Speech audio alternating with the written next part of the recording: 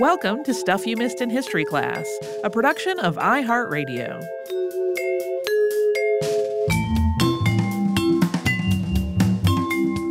Hello and welcome to the podcast. I'm Holly Fry. And I'm Tracy V. Wilson. So, in the midst of today's very bananas world, which I think we have both talked about a lot, has been informing our choices of topics lately, and which is involving this constant news cycle of economic instability and protests, and those things being hashed and rehashed and discussed for their various merits and lack thereof in some cases.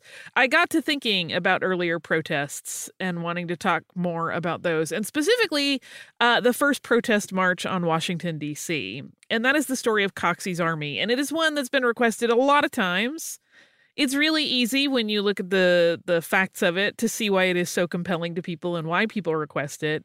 Because in addition to parallels to our current situation, there are also just a lot of really fascinating details in the mix. So today is the day, and we're covering Jacob Coxey and what came to be known colloquially as Coxey's Army. Yes, I feel like this one has been on both of our lists at points.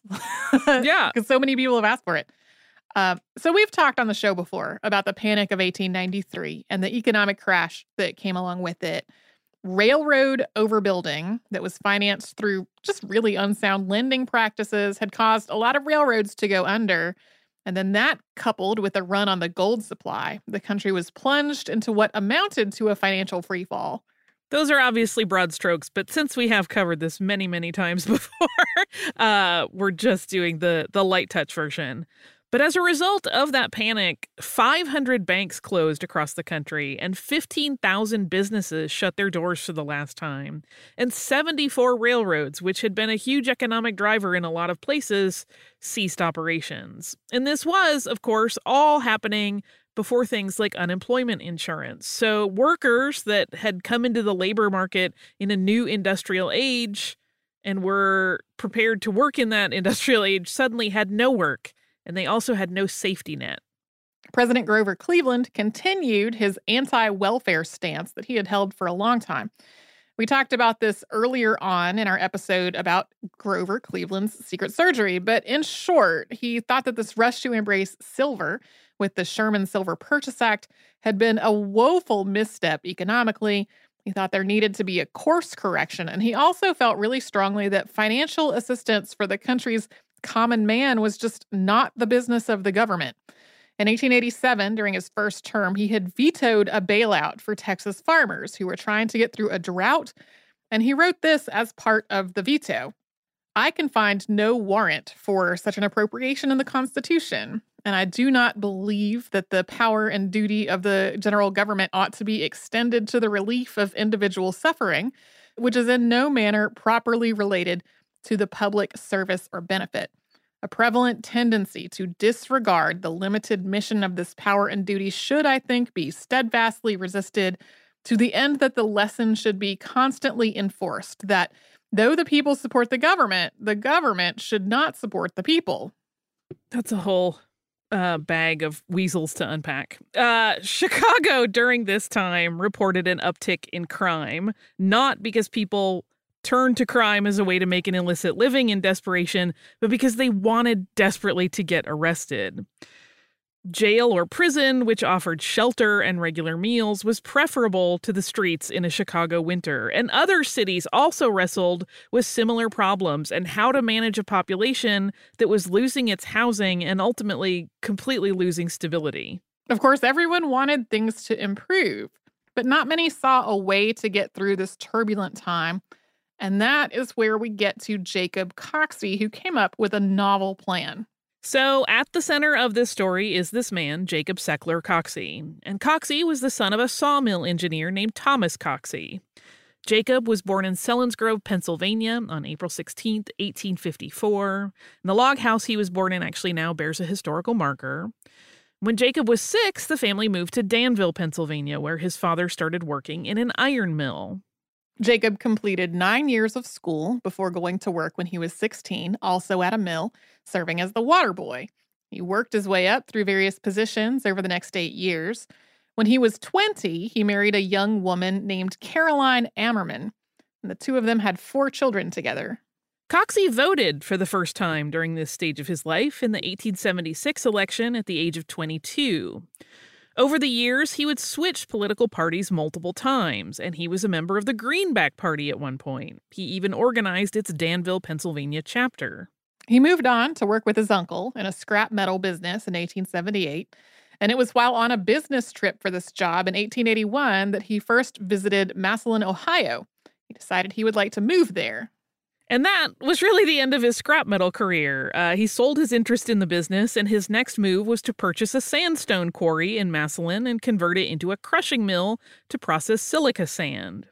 He also purchased a farm where he would eventually start breeding horses in the 1880s when he became interested in racing.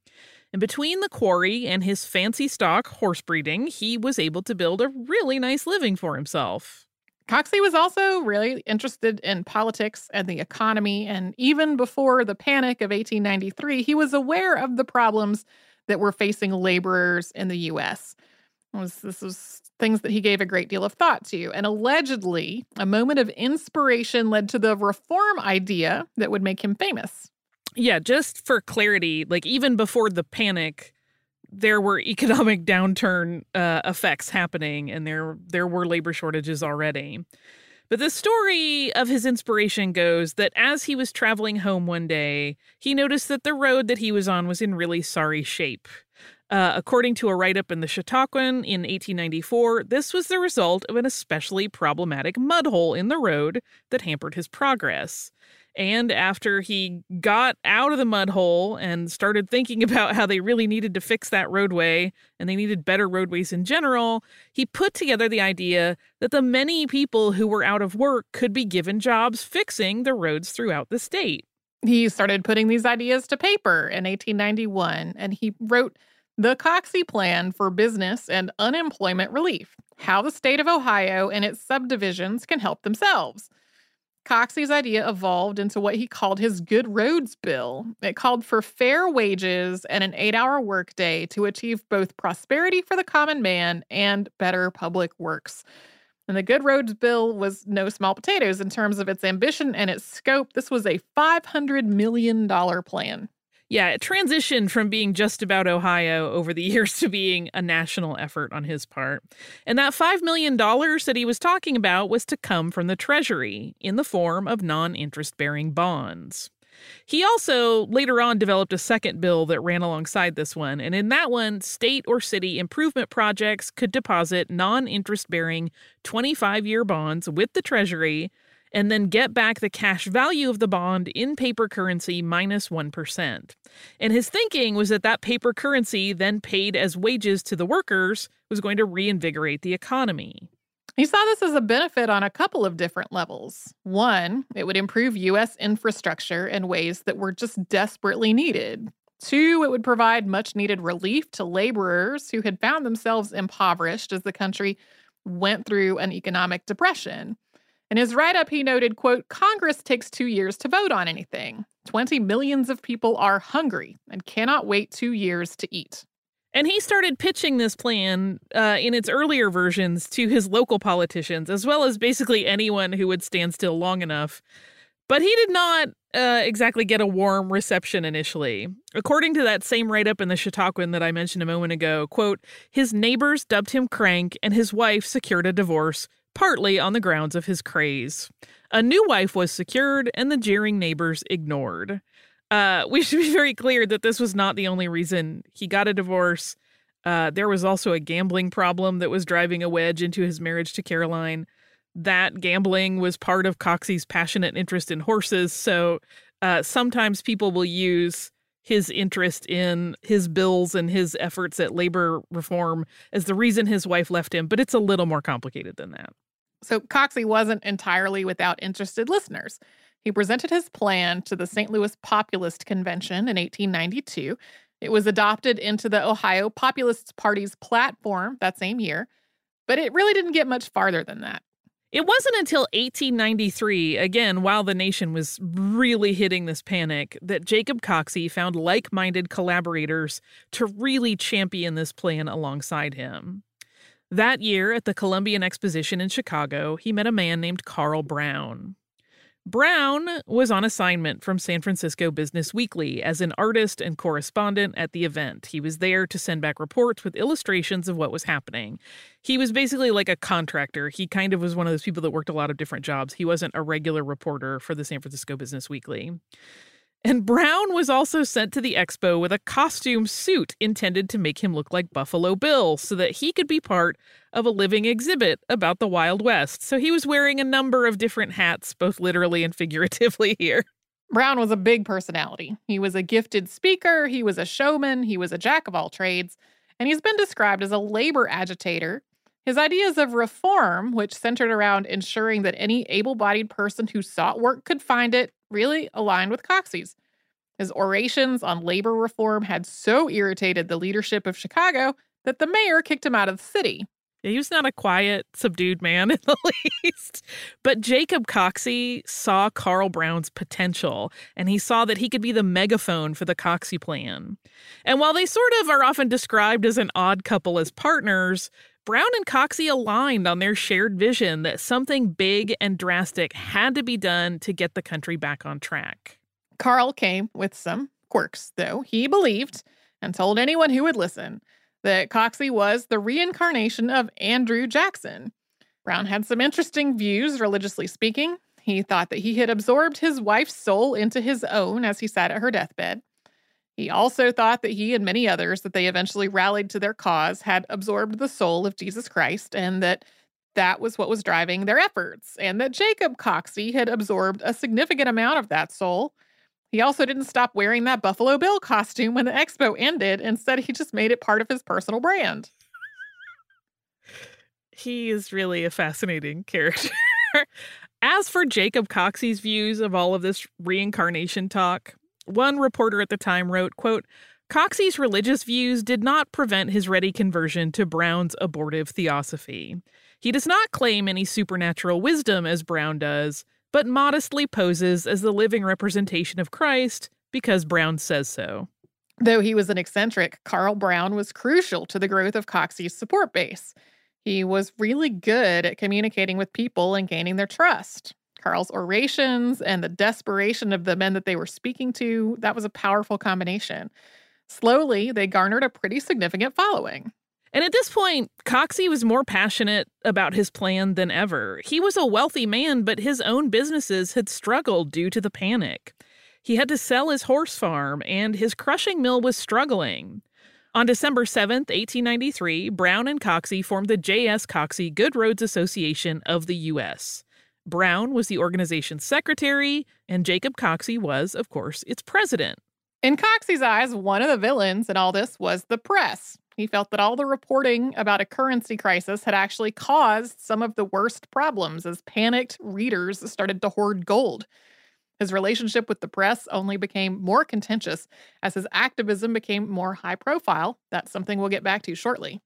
Yeah, it's interesting, and you'll see it as we talk about it, but even though Coxey has this sort of like dim view of the press and what they have done at various points, it's really Carl Brown that kind of gets into it with them. Just a few months after its founding, the Good Roads Association was making very real progress. Senator William A. Peffer, a populist from Kansas, was willing to introduce Coxey's 2 bills in Congress. But this idea of getting the Federal Reserve to print money to fix the economy didn't go over all that well. But Coxey and Brown were just undeterred. They had hatched a plan earlier in the year that was intended to underscore their idea and make it clear to elected officials just how much support Coxey's plan had among the working men of the country, who were voters, who were unable to find jobs. Coxey and Brown, who was likely the architect of this whole idea, organized a march on Washington. This was an unemployment protest that would be too big to be ignored. And before we dig into how that all plays out, let's pause for a quick sponsor break.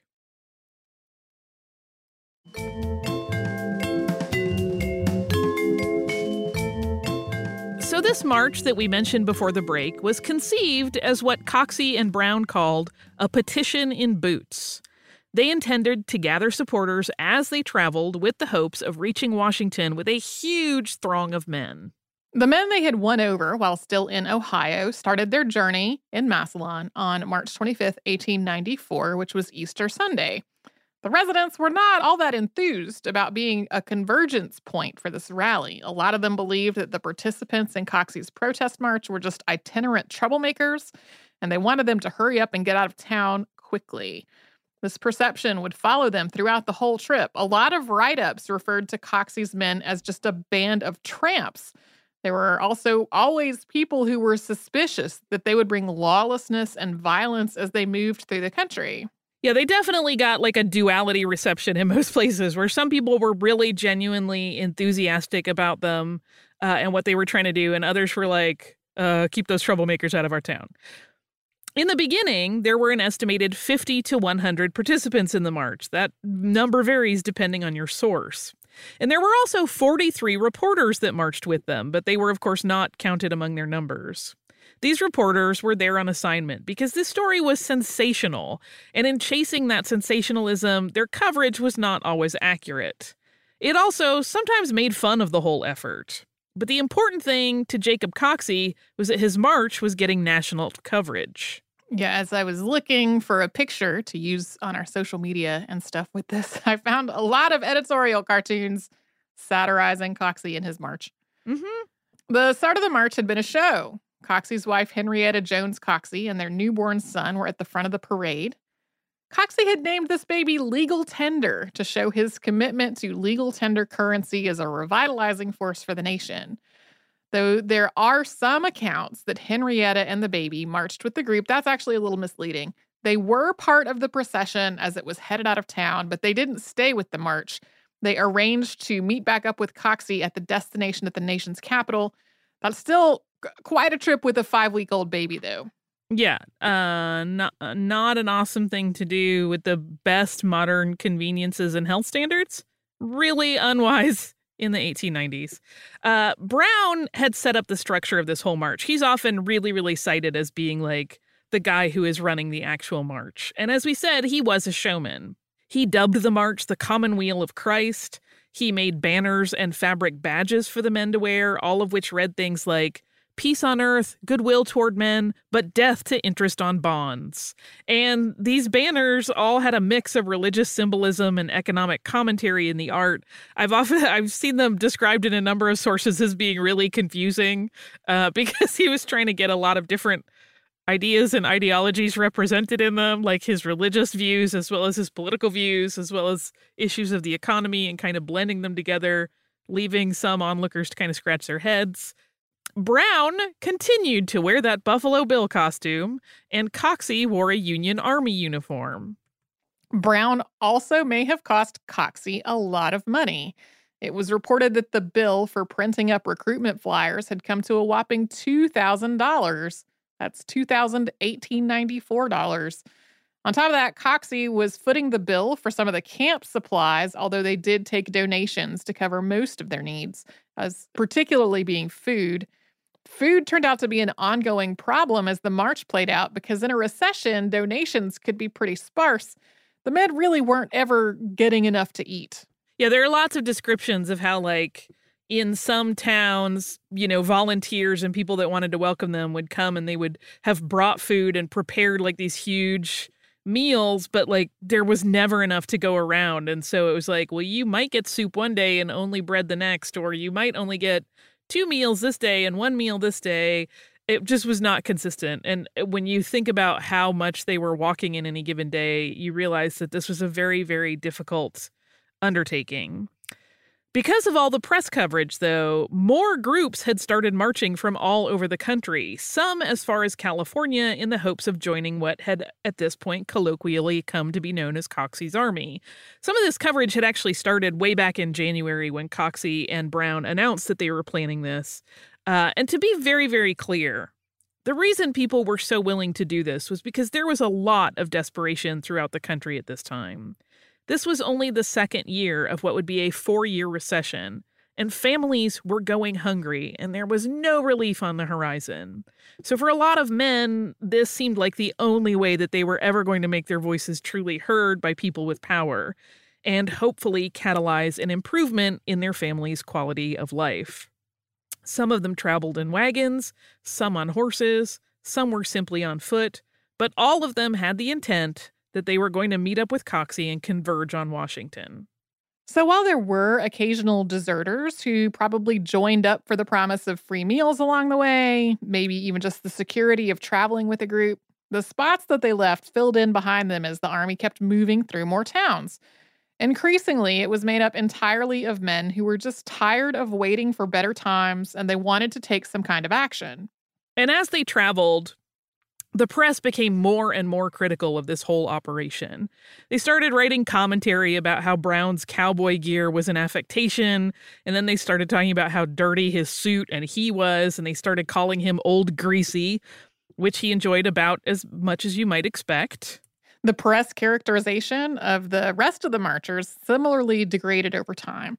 While some of the accounts in the early days described the participants as enthusiastic and idealistic, that shifted. Soon they were referring to the protesters as an unwashed army. For example, there's one early article at the start of the march in Massillon where the New York Times reported, quote, "Most of those now here are hard-looking people, but up to the present time they have shown no disposition to be unruly. Coxey and his lieutenants are elated and declare that they will have 10,000 men in line when the word forward is given." But in a story from mid-April, a few weeks into the march, the Times first outlined how the Fife Corps of Coxey's army traded their instruments for beer and then got arrested. The write-up of the incident describes Coxey handling the situation well, explaining that there would be no tolerance for that kind of behavior and that the point of their march was much more important than getting drunk. But then it completely discredits him at the end, saying that he was made happy when he met a fortune teller on their journey who told him that he would live to be 100. Yeah, when you read the flow of that particular brief article, it's the weirdest thing because it really is like this great portrait of like, wow, he's really a good leader. Like he explains to them like why they are doing what they are doing and reminds them of the gravity of this effort. And then they're like, oh, and then he got all into a fortune teller for a little while. It's like, oh. Eventually, Carl Brown got really tired of all these jabs from reporters, and he started calling them Argus-eyed demons of hell. This actually quite delighted the press. They started a little club amongst themselves that they dubbed the Argus-eyed Demons, and this club even had elected officers, but really it was mostly just about like finding a good watering hole and drinking wherever they stopped for the night. But even without the press commentary, the group was not helping its own reputation. Because of the hardscrabble nature of their day-to-day survival, when Coxey and his men arrived in a town, they could basically watch the faces of the people who greeted them fall as they saw how ragged everyone looked. The movement sounded so robust on paper, but in person it was often really disappointing, and men who had planned to join Coxey sometimes opted out of that plan once they saw how rough things had become. When Coxey's army finally arrived in Washington, D.C. on May 1st, that was after 35 days of walking, it had quintupled in size, at least by some counts. There are others that put it closer to being 400 men versus 500, others listed as thousands, but this gets a little bit unclear because there were multiple groups that were starting to come together. So the numbers shift really quickly and like in big chunks depending on how any given reporter defined Coxey's group, whether it was only counting those that traveled with him and Brown specifically, or whether other groups that joined up towards the end should be part of that count. But it quickly got to be really pointless to try to count the newcomers anyway, as thousands of locals had also shown up for the march, some to support it and some just to watch the spectacle of it, but they were kind of all traveling in this huge throng together. Coxey really hoped that he and his marchers would be able to enact rapid change.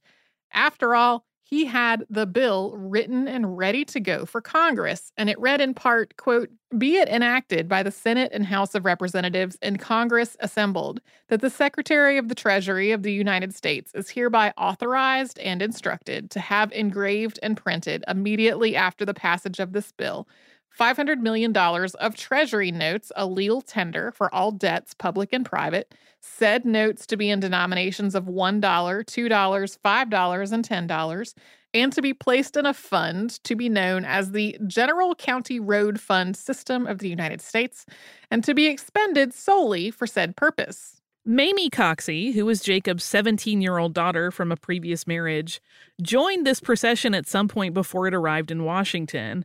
And when they approached the Capitol building, she was at the front of the parade dressed as the goddess of peace, all in white, and she rode a white Arabian horse that was one from Coxey's farm. Like, she was intended to be a visual harbinger of change. But Mamie had a primary admirer in Carl Brown, who said of the young woman, quote, "I thought that she was the most beautiful sight I had ever beheld." So they had made it. Coxey and Brown had led their band to Washington. They were right there, ready to demand a jobs bill that they believed would help get the lives of so many Americans back on track. But the end of Coxey's march for reforms that would reinvigorate the working class and the economy was a bit of a letdown. And we're going to talk about their arrival at the Capitol building and what happened there after we first take a quick sponsor break.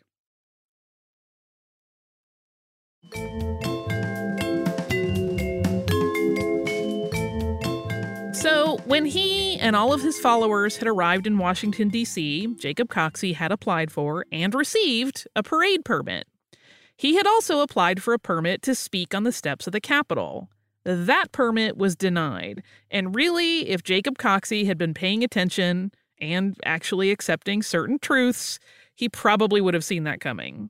As early as March 24th, the day before the march started, reports out of Washington had made clear that this commonweal or army was not going to be welcomed by lawmakers.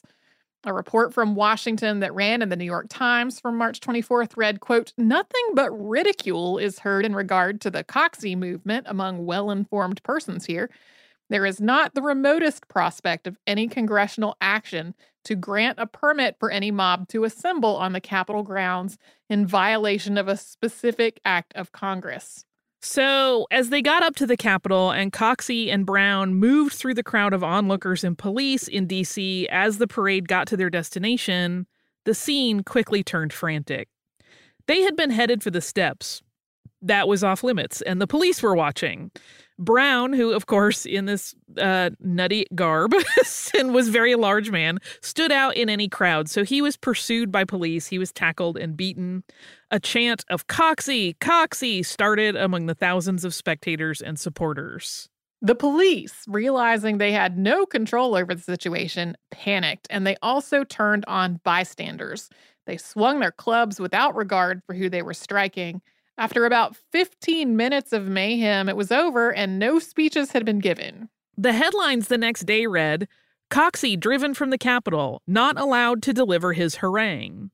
That same story often ran with another subheader that indicated that Coxey had not even been arrested. But he and several of his associates were in fact arrested, and they did face charges. Jacob Coxey, Carl Brown, and Christopher Columbus Jones were all found guilty of carrying illegal banners onto Capitol grounds. They were sentenced to 20 days in jail a week after the rally. They also had to pay a fine of $5 each for trespassing on the grass. Yeah, that was one of those things. It was off limits. While the three movement leaders, Christopher Columbus Jones had come in later and kind of served in a capacity of wrangling some of the people on the march. While they were serving out their jail term, the men who had followed them to Washington did not all disperse. They still wanted to advocate for Coxey's plan, so they had made a camp at Bladensburg, Maryland, and they waited the 3 weeks out. But most of them at that point had moved on, and while there really were some efforts to keep the protest and the movement going, including a second, smaller protest in which Carl Brown allegedly appeared in drag as the goddess of liberty, this whole thing was really over, though. By mid-July, even the most ardent supporters and stragglers had moved on. After the march, Jacob Coxey had stayed heavily involved in politics. He also expanded his business and bought a second quarry in 1914 in Dundee, Ohio. He ran for public office 11 times for various positions. He was elected mayor of Massillon, Ohio in 1931. This was his only election win, and his time in office went pretty poorly.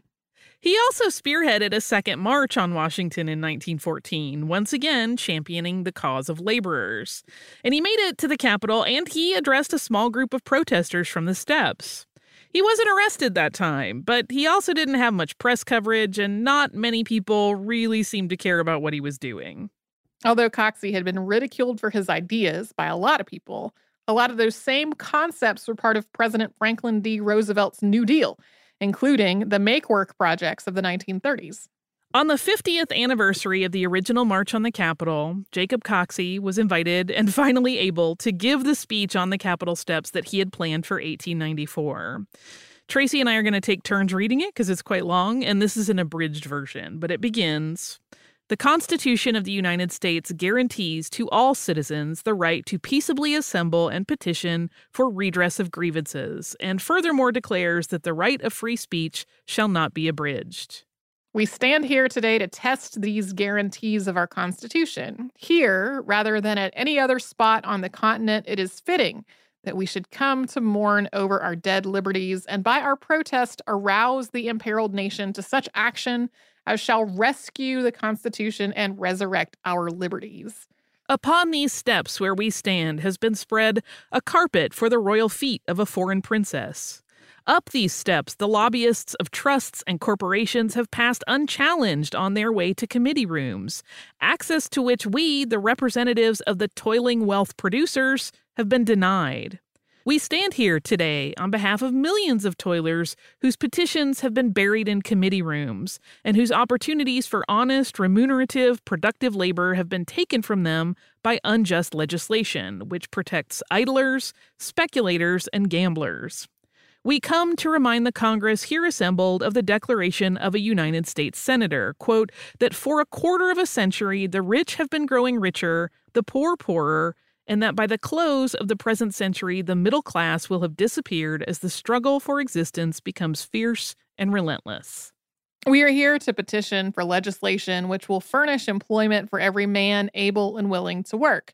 We are engaged in a bitter and cruel war with the enemies of all mankind, a war with hunger, wretchedness, and despair, and we ask Congress to heed our petitions and issue for the nation's good a sufficient volume of the same kind of money which carried the country through one awful war and saved the life of the nation.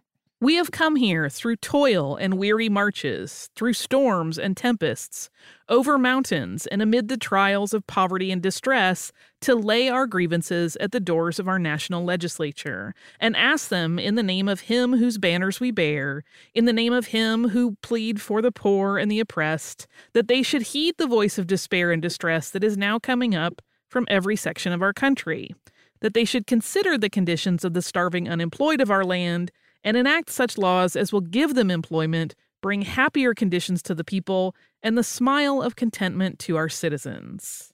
In his later years, Coxey continued to pursue new business endeavors as well as politics.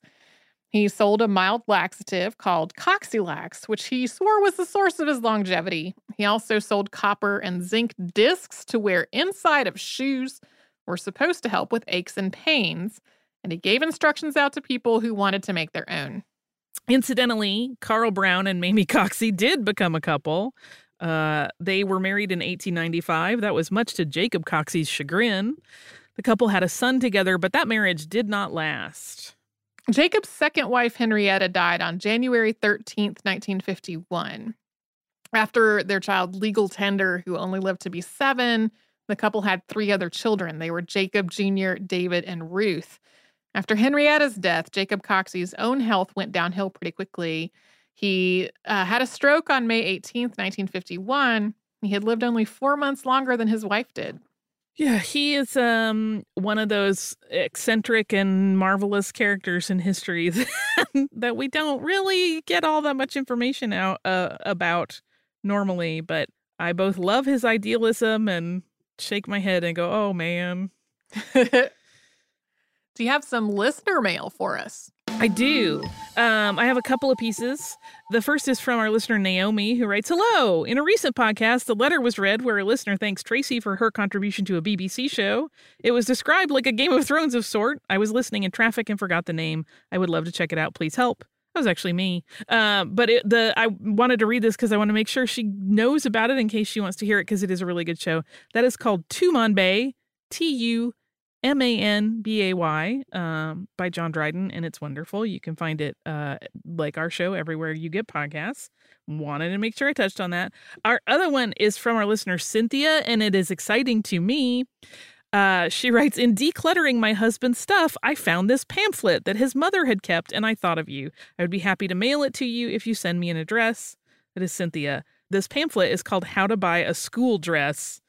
And it is, I'm not sure what year it's from. The style, I would guess early 50s.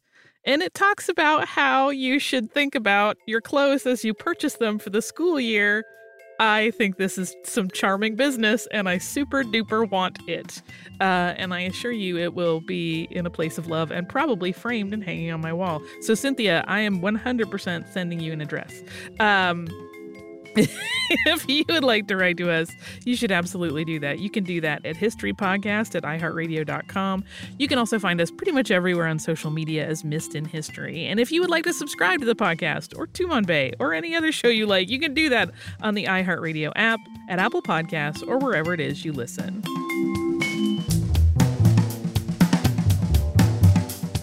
Stuff You Missed in History Class is a production of iHeartRadio. For more podcasts from iHeartRadio, visit the iHeartRadio app, Apple Podcasts, or wherever you listen to your favorite shows.